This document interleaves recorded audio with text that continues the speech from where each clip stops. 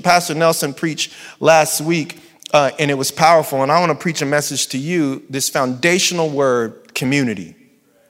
Community. I'm going to preach a message to you simply titled, Perfect Strangers. Perfect Strangers. Turn your Bibles to Ephesians chapter 2, verses 19 through 22. This is Paul, the writer of Ephesians, talking. So now you Gentiles, these are people who weren't originally of the Jewish faith, are no longer strangers and foreigners. You are citizens along with all of God's holy people. You are members of God's family. Together, we are his house. This verse is talking about the church. And it's not talking about congregation. That's a church word. It's not talking about the worship team. We love the worship team. It's not talking about, there's no lead pastor, house, strangers, foundations, family. It doesn't have the typical church words that we use. It's just, hey, guess what? You're not a stranger anymore. You're supposed to be known. You are citizens along with all of God's holy people. You are members of God's family. What a privilege and an honor. A lot of people didn't come from a healthy family. And God is saying, I'm going to adopt you. I've chosen you. I'm bringing you into my family. This is not just, hey, you are the church people and I'm over here, I'm God. No, you are family. Literally, I feel the Holy Spirit saying, what up, fam? He didn't say that. I just made that up. Trying to connect. Says together, we are his house. His house. His house, built on the foundation of the apostles and the prophets. And the cornerstone, which Nelson talked about, is Christ Jesus himself. We are carefully joined together in him, becoming a holy temple for the Lord. Through him, you Gentiles are also being made part of this dwelling where God lives by his Spirit. Perfect strangers. I got that title from a TV show from the late 80s. It was a great show, one of the most underrated shows on TGF Friday. It was hilarious. Balki Bartokomous moved from Mypos. It's literally a country called Mypos. And he lived with his cousin that he met named Larry, and two perfect strangers became family. And literally, that's where I got the title of this message. Because as I was watching old clips of this TV show, I realized that literally you could define religion in the church as perfect strangers. People who don't know each other, trying to be perfect. And I believe that God wants me to tell you that your pursuit of your perfection is damaging your pursuit of community. Because here is the thing about perfection, is that nobody is perfect. So if you're pursuing perfection, then you are really pursuing the image of perfection, not the reality of perfection. And anytime you're pursuing the image of perfection, then you need to be unknown to not destroy the image. It's one of the reasons why we post on Instagram our perfect moments. And even if we post our imperfect moments, it's after it's over. Nobody grabs their phone in the middle of a fight with their wife and goes, fighting with my wife right now, stay tuned. We always go, marriage has its challenges, but God is faithful. Knowing we just said, I hate you. But when we post, we clean it up. Marriage has its challenges. It's like, dude, we clean it up. Y'all ever clean something up to show it to someone? Like you say words at home, you clean it up, and we're always cleaning things up. Like even me, like I'm from San Bernardino and now I'm a public speaker and there's a San Bernardino dialect and I'm not sure what to do with. How much should I let this come out? I remember one time somebody called my job once when I was not a pastor and I was working at KB Synergy and I picked up the phone. I was like, thank you for calling KB Synergy. How can I help you? I'm like, in order to get a job, I got to sound like Brad. Like, got to sound like Brad. He's like, can I speak to Julian? I said, speaking. He was like, Julian? I was like, what up, my dude? What up, Chris? What you doing, man? He said, don't try to go San Bernardino now. Right? I'm maintaining the image of perfection. I have perfect diet, like I have perfect everything. Do you know how stressful that is to be unknown and trying to be perfect for people who don't even know you? Like I'm trying to be perfect, but I'm a stranger. So here's the thing. When we were strangers to God, then perfection had to be the goal. But when we're friends with Jesus, perfection is off the table because you're friends with a perfect person. Think about being friends with a person who is really good friends with a person who is perfectly financially stable. What a friend. We went. Okay, Lord, can I say this? Okay, I'm not going to give specifics, but we just celebrated an event. We celebrated someone and we went someplace with a perfectly financial stable person. Best time ever. Like, because I'm not perfectly financial stable. That's a different, and we went with some friends and they were like, this place is amazing. I'm like, no, it's not. You went with a person with some money. And the person you went with made a place that isn't normally amazing. Oh my God, I feel like preaching. The person you went with is giving you this experience, not the place itself. It's the person that is creating this experience. And oh, we had a good time. I didn't even take my wallet out the hotel room. I looked at my wallet one time and you ain't going nowhere. You staying right here. Chase account, you're going to be the exact same when I get back in the name of Jesus. Trip was amazing based off who we went with. And here's what's crazy. The person that we went with, I had never met before. I was a stranger, but because he was so generous, he treated strangers like family. So I got the experience like I knew him when I didn't know him. And so when the Bible says that Christ sent his one and only son to strangers, he literally died for people who did not know him to give them the experience as if they knew him all along. We don't have to be perfect strangers. We can be imperfect friends. This is community. But in order to be in community, you have to be willing to live with your imperfections. I just read this verse to someone today in Proverbs 16:24. And it says, a righteous man falls 7 times, but gets back up all 7. Wait, what? So righteousness and character is getting up, not preventing yourself from falling down. And I honestly believe in this theory, and I'm going to get into the scripture in a minute, but I really feel, and I posted this today, that people live in rejection protection, meaning they reject people that they deem will reject them.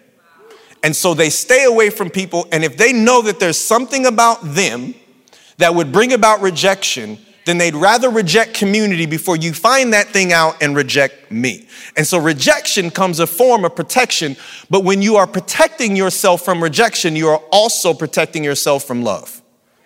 Because love has risk to it. Love will warm your heart. Love will burn your house down. Come on, somebody with a toxic ex, make some noise up in here. If you got a restraining order against your ex, make some noise.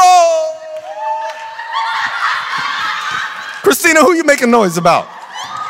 You all right? Did you get a restraining order for real? Oh my God. God, man, you was really living. But you see what I'm saying? That's really funny. You got a restraining order against your ex, make some noise. Somebody in the chat went, whoop, whoop. And typically how that works is that person is sitting right next to them and they breaking it like, whoop, whoop. But no. But if we're not willing to be authentic, and here's the thing about authenticity in community, is we're being authentic so that our community can determine if our authenticity is damaging to our purpose. One of the things that I believe when they say that church is too judgmental, the church should not, judgmental is constantly staying in the mental state of judgment. But God has given the church responsibility to say, hey, probably shouldn't do that. And people say only God can judge me. That's a Tupac lyric. The Bible actually says that if you judged yourself, you wouldn't need anyone to judge you. So judgment should be happening daily so that when it happens on the day of judgment, you've already judged a bunch of things out of your life. And so what happens is we have to be willing to bring our authentic selves into community, not try to be perfect strangers, but be imperfect strangers, imperfect friends who are looking for community to shape us and guide us and love us into growth. You can't choose your family, but we're always looking for a new church. We can't choose our family. The verse said you're God's family. You can't choose your family. I got some crazy family. You got some crazy family members. Come on. I know where my brothers at. I told somebody the other day, it's like certain grandmas, when they turn 60 years old, they make it their lifelong mission just to keep the cold air in the house. And then their mortal enemy is anyone who opens up a window when the AC's on. That's all I remember growing up. Certain family member's house, you come in the house and it's like, the AC's on, shut the door. I'm like, hello, and I love you too. Or you got the cousin who you got to hide all your stuff when they come over. I didn't have a cousin, but I had a friend that came over one time, and this dude was a kleptomaniac when it came to cologne. Like just stealing, not like Gucci. The brother stole Stetson once. I'm like, you stealing Stetson? It's $12.99. You stealing cologne with a lasso on it? We can't pick our family members. We're stuck with them. So God created the church that when he put you in a community, you'd be stuck with them. So if you're stuck with them, you got to work it out.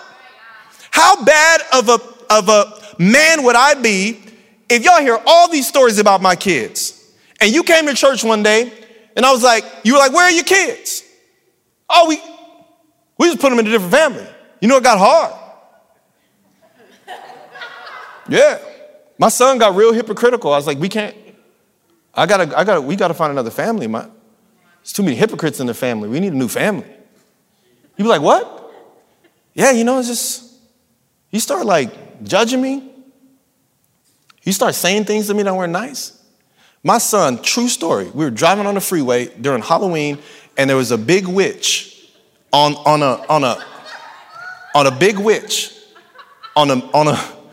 top of a car dealership. And the witch had a big old nose with a mole on it. And my son said, Daddy, that lady look like you.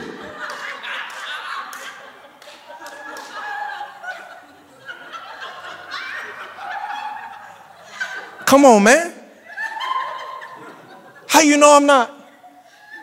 I can't go, I need a new son. I got to laugh it off and keep driving.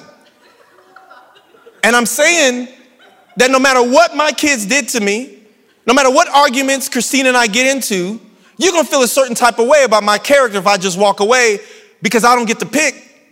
The Bible says marriage is a mystery, that two can become one. It's a profound mystery. Guess what I think we're doing damage to the church by calling the church because the Bible calls the church the bride of Christ. It is a mystery how people from different walks of life can come together when all of us are crazy and come from different backgrounds. But I want you to put in the chat, I'm crazy, but I'm committed. Because it's the commitment of the crazy that keeps us together until we become uncrazy. So I'm not saying toxic. If your church is toxic, then you do mine. Because there's some toxic churches out there. I'm talking about offense. It's the stuff that happens in normal families. This verse says the church is supposed to be a family. And here's the thing, you don't come to church to be served. When you come back, we're probably not going to have a welcome team. Because it's not a business, it's a family. I've never once had a welcome team when I invite people over my house. I don't have people twirling signs, so glad you're here. We went to our favorite restaurant the other day. And it's a business, so we expect them to serve us. We expect them to make us feel comfortable. I don't go to the business and say, hey, can I help with anything? You need help peeling the potatoes back there? No, because it's a business. I'm paying for a service. And when the church becomes a business, then offerings become paying for a service, not participation. Here's how I know that that's a business model and not a church model, is because if I open a restaurant called Potluck, I ain't making no money. Here's what we do at Potluck. We all of our customers bring like the food that they want to bring, and we all have to eat it because we're like connecting together. Potlucks are normal in families. For business, you're like, I'm not eating that. I'm not eating that. I don't know who brought that. Potlucks, I have never had anxiety except at a potluck. But here's the thing, the best potlucks are organized. Because the potlucks in the hood, everybody brought red Solo cups. Come on, come on now. I'm preaching to somebody. Come on, anybody went to a potluck in the hood and it was a table full of red Solo cups and nobody brought no food because everybody stopped by the store on the way and got a...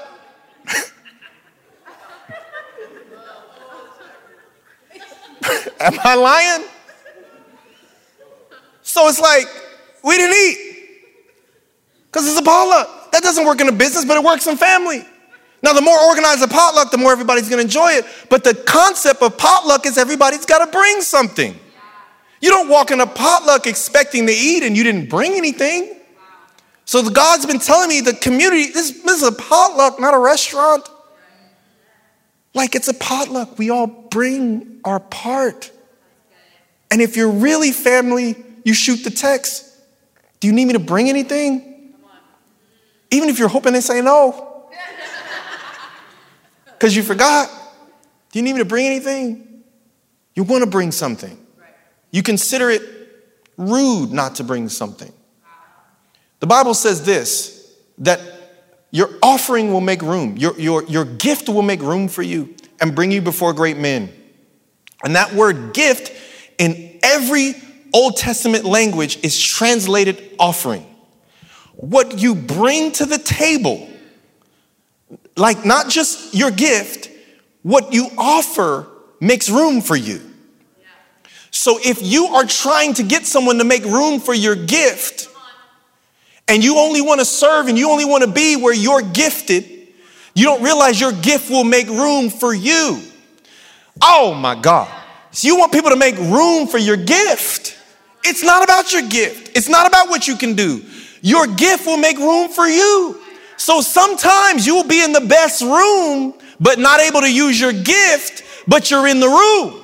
You're in the room where you need to be. So many people are looking for their place to use their gift. I don't want a place to use my gift. I want my gift to put me in the room, to bring me before the right person. Because if I can get with the right people, I can have the wrong gift with the right people. Come on, you've seen some people who can't really sing, but they signed to Puffy. And he just cranked the auto-tune up and promoted them. Am I lying? Like, you could be a bad singer. You signed to the right person, you're out of here. You could be a marginal actor. And if Steven Spielberg put you in a movie, that's it. The whole LA is who you know. We need to be known. Christianity is who you know. Do you know God? Do you know each other? Man, the success is in who you know in the church. If you're known by God and known by people, that is what the kingdom considers successful. This will change your life. Ephesians 2:19 says, so you are no longer strangers. The number one goal of Christianity is to no longer be a stranger to God and each other.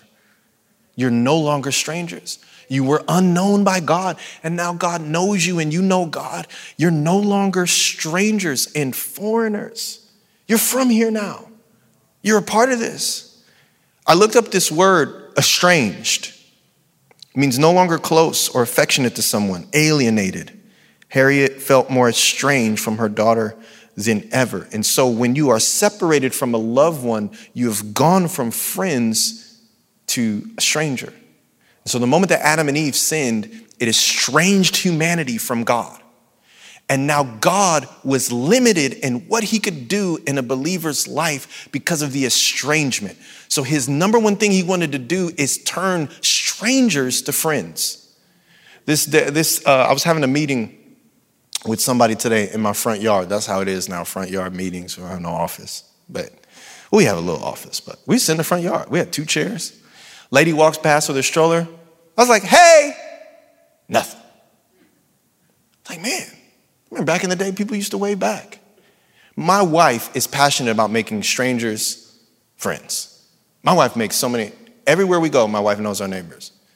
Everywhere. Like, she came home one time with a pair of shoes for me that our neighbors gave me. It's amazing. Like, yeah, her husband passed away. He was a great golfer. Here you go. I'm like, you're getting shoes. You know this woman so well. She's giving you her deceased husband's shoes for your husband. Like, y'all are close. Strangers to friends. That is a gift. And so my wife may not understand necessarily what her preaching gift looks like or what her leadership, she might not be able to host a conference, but she turns strangers to friends, and people still ask her, so what are you going to do now that I'm going to turn strangers to friends? That's a calling. But if you don't preach and you don't plan and you don't strategize and you don't have the random action verb conference, then you're not leading. You're just turning stranger to friends. So what else? What else are you going to do? God's entire mission was turning strangers to friends. And the reason why we live that mentality and culture, that's why all of our prayer life, we ask God, well, what else? What else are you going to do? What do you mean what else I'm going to do? We're friends and I gave you friends. That's it. Well, what else? What about the business?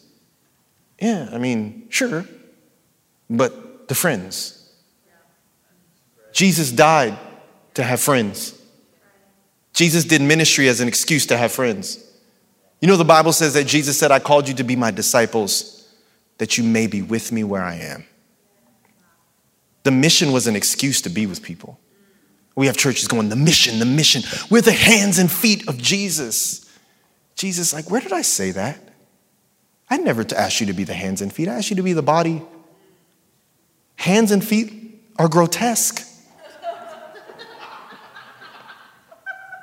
Without the heart, the hands and feet are useless. And so we have people being the hands and the feet without the heart, and it's useless. God is saying, I need you to be the body. I need you to be the body. I need you to be the body. And how you become the body is you're no longer strangers. If you're watching this right now, I really believe the Holy Spirit is doing a work in your heart and you're saying, I'm never going to come to church again and be unknown. I'm not going to come 15 minutes late and leave 15 minutes early. Never again. It is my goal, another bucket list. I never want to meet anyone again in our church that I have never seen before in my life. And I ask them how long they've been coming to Oasis and they say 1995. I don't ever want that to happen again. You've been coming to our church 30 years and I've never seen you. Yeah, just been popping in and out.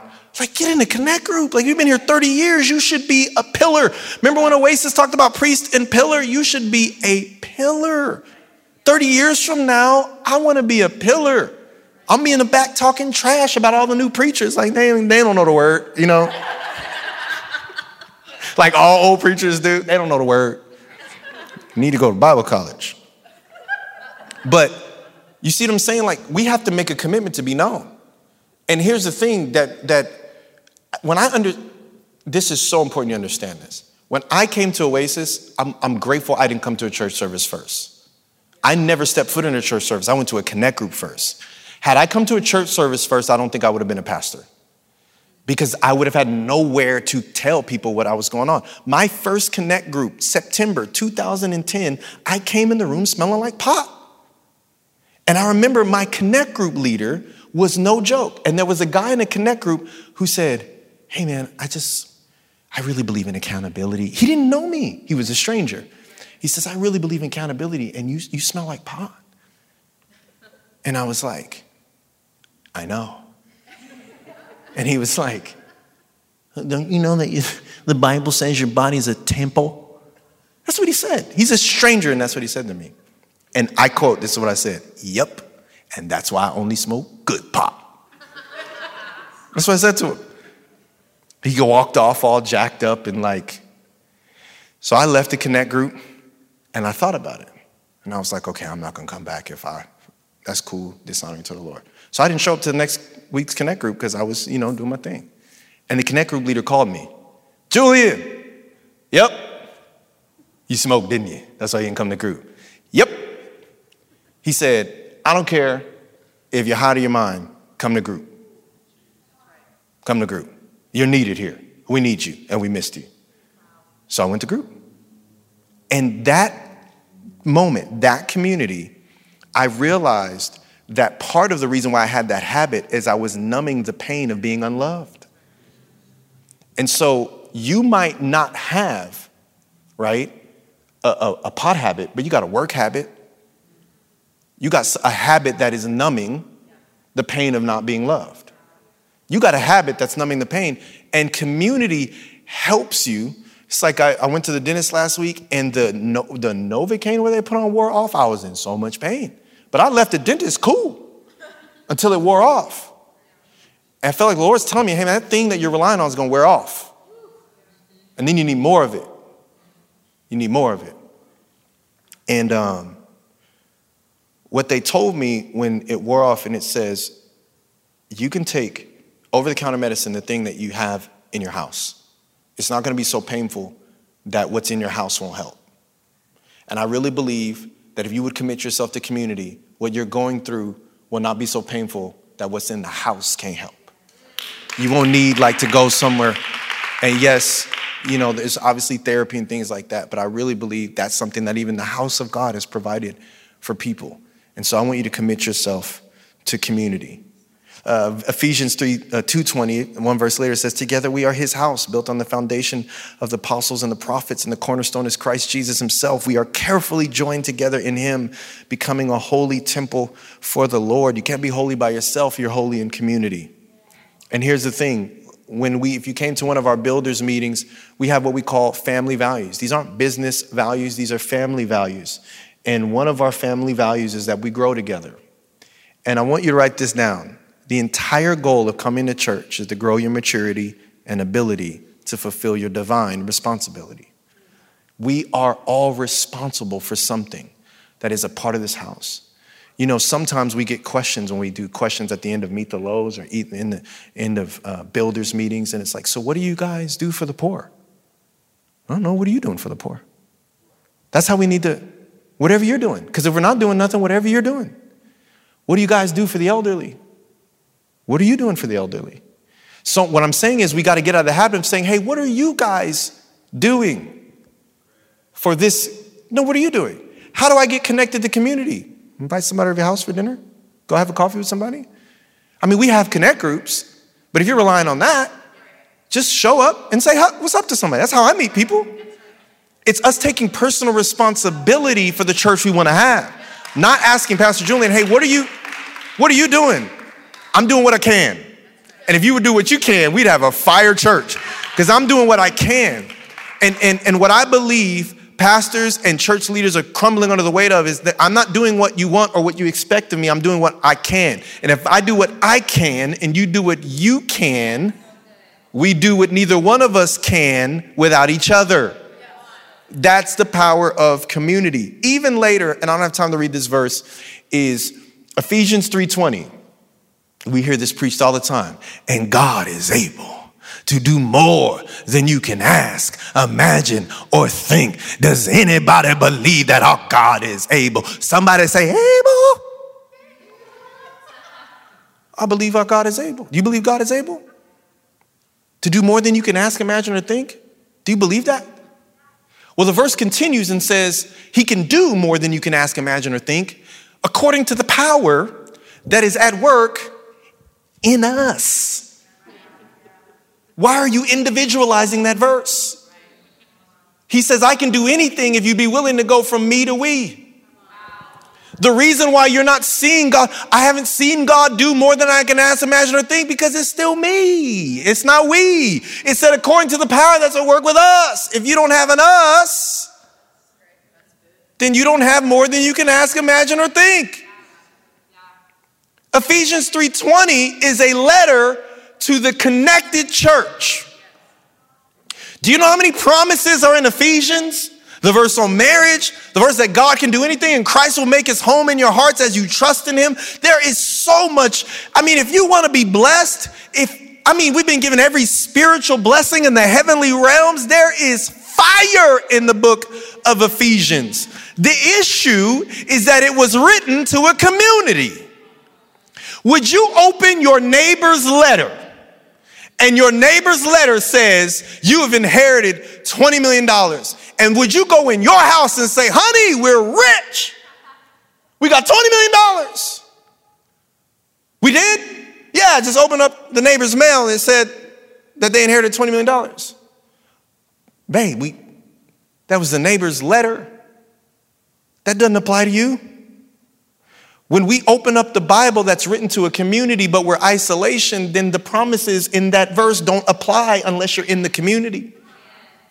So without community, I would argue that Ephesians 3:20 is one of the top 10 verses in the Bible declaring blessing over your life. And with isolation, you nullify Ephesians 3:20 because it's written to we, not me. And this is one of the habits we got to get out of the church. It's over-personalizing our relation with Jesus. And God always pronounced blessings often corporately on a body, a community of people. Even when they're getting ready to go in the promised land, Numbers 1 says God organized 600,000 people into families. Before he started blessing, he organized 600,000 people into families. We love to quote the story of the 5 loaves and 2 fish. And what we preach is bring what you have and God can multiply it. Because we love to think that God can take our little and make it a lot. Yes, but that miracle happened in a community of 15,000 people. And the Bible says before that bread was broken and blessed, that they were separated into groups of 50.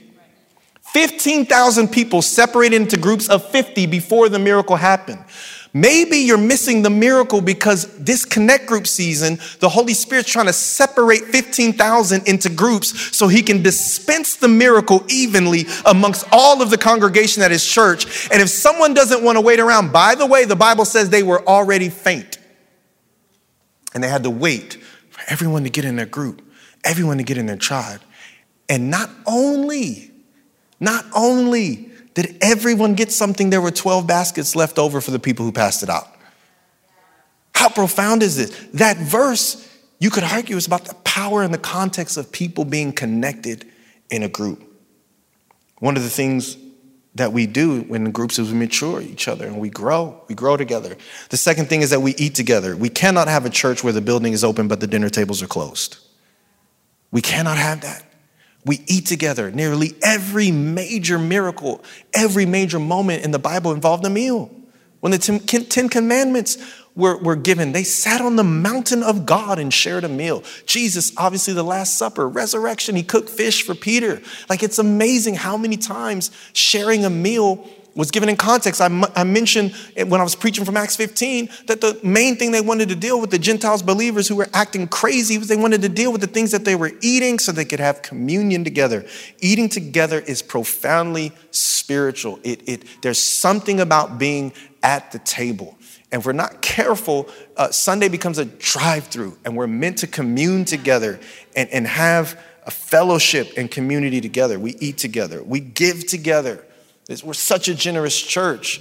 We're not paying for something. We're not paying for a service. We're doing our part. It's the potluck thing. You don't show up to a potluck empty-handed and expect to eat. We serve together, not just on a Sunday. And I think we need to tear down the notion that serving is only the things you do with a shirt with a church's logo on it. There's more to serving than that. So if you don't have the margin to serve on Sundays, that doesn't mean you don't serve. If I say, where do you serve? You don't have to say kids team. You just have to say somewhere. Because God gave us the identity to be a servant.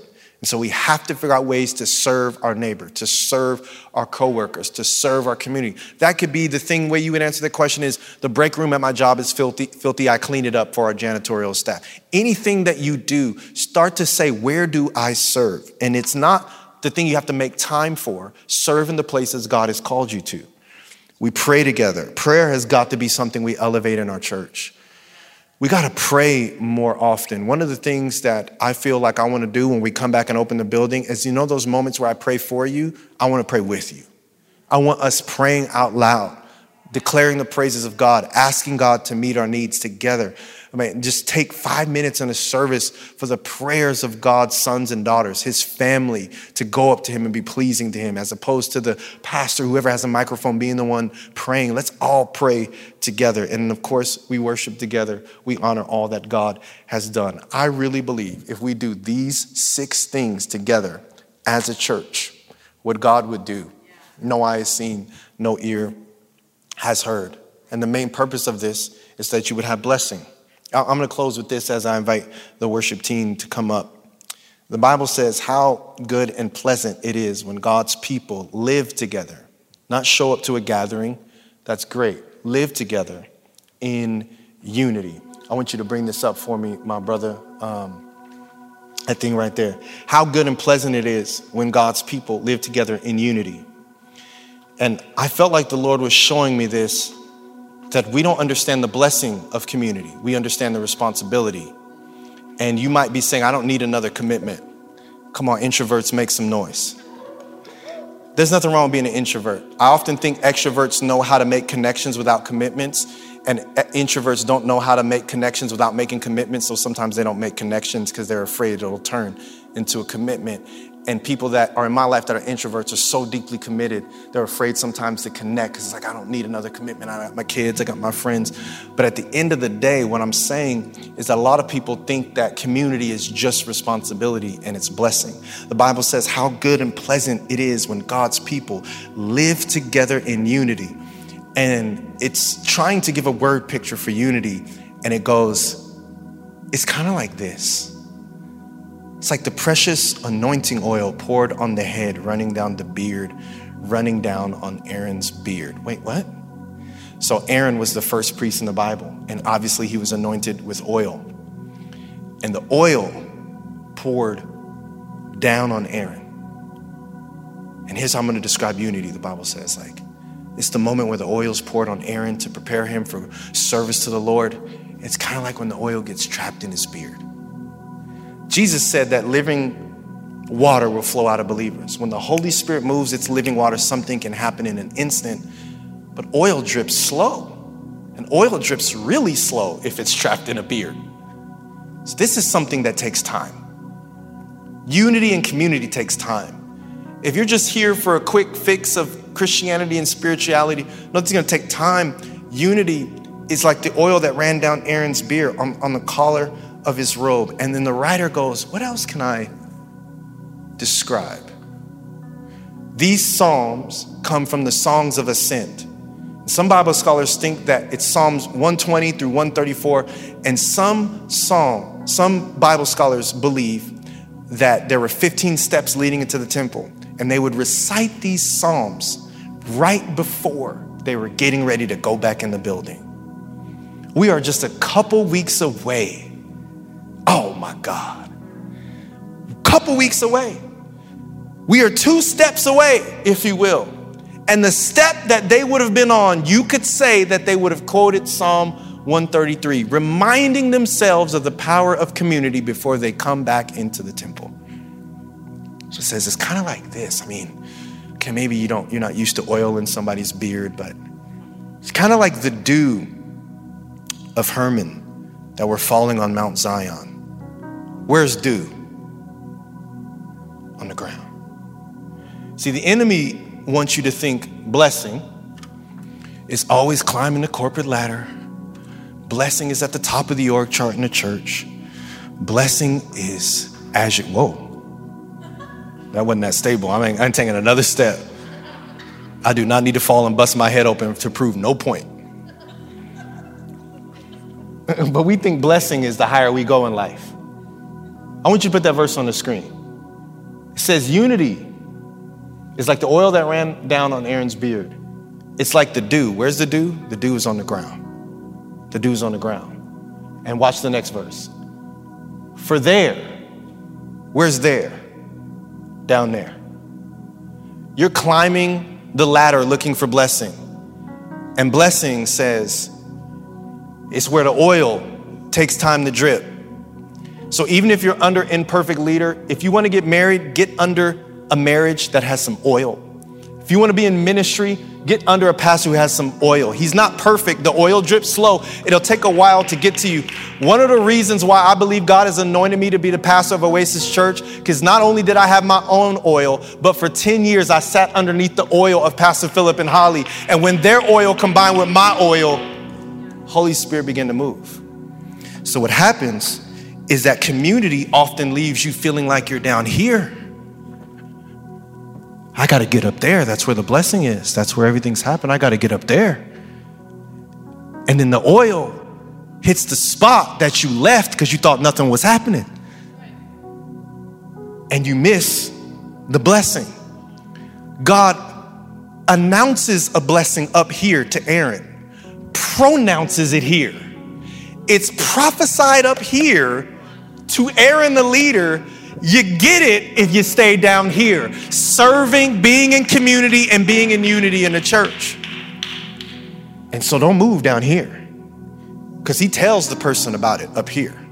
He gives it to the person who's willing to stay here. And this is the power of community. And this is why this has to be a foundation of what we do as a church. Father in heaven, we thank you for Jesus. We thank you, God, that many people right now have been perfect strangers. They've been in the church trying to be perfect, trying to just get it all right, trying to figure it out, but they don't know anybody and they don't feel known by God. So God, we are asking you right now to let them know that they're family, that they have something to bring. And just like that potluck, then somebody brought something that maybe didn't taste great, could use a little bit more salt. When it's not a bunch of chefs in the potluck. The reason why it's a potluck is that nobody's a chef. Everybody's just doing their best. So God, I pray that we would just get rid of this perfectionism in the church, and that there would be true relationship and true community, and that this announcement that we are a community of believers would become a pronouncement as people wait and grow in the community and the family that God has placed them in. In Jesus' name, amen.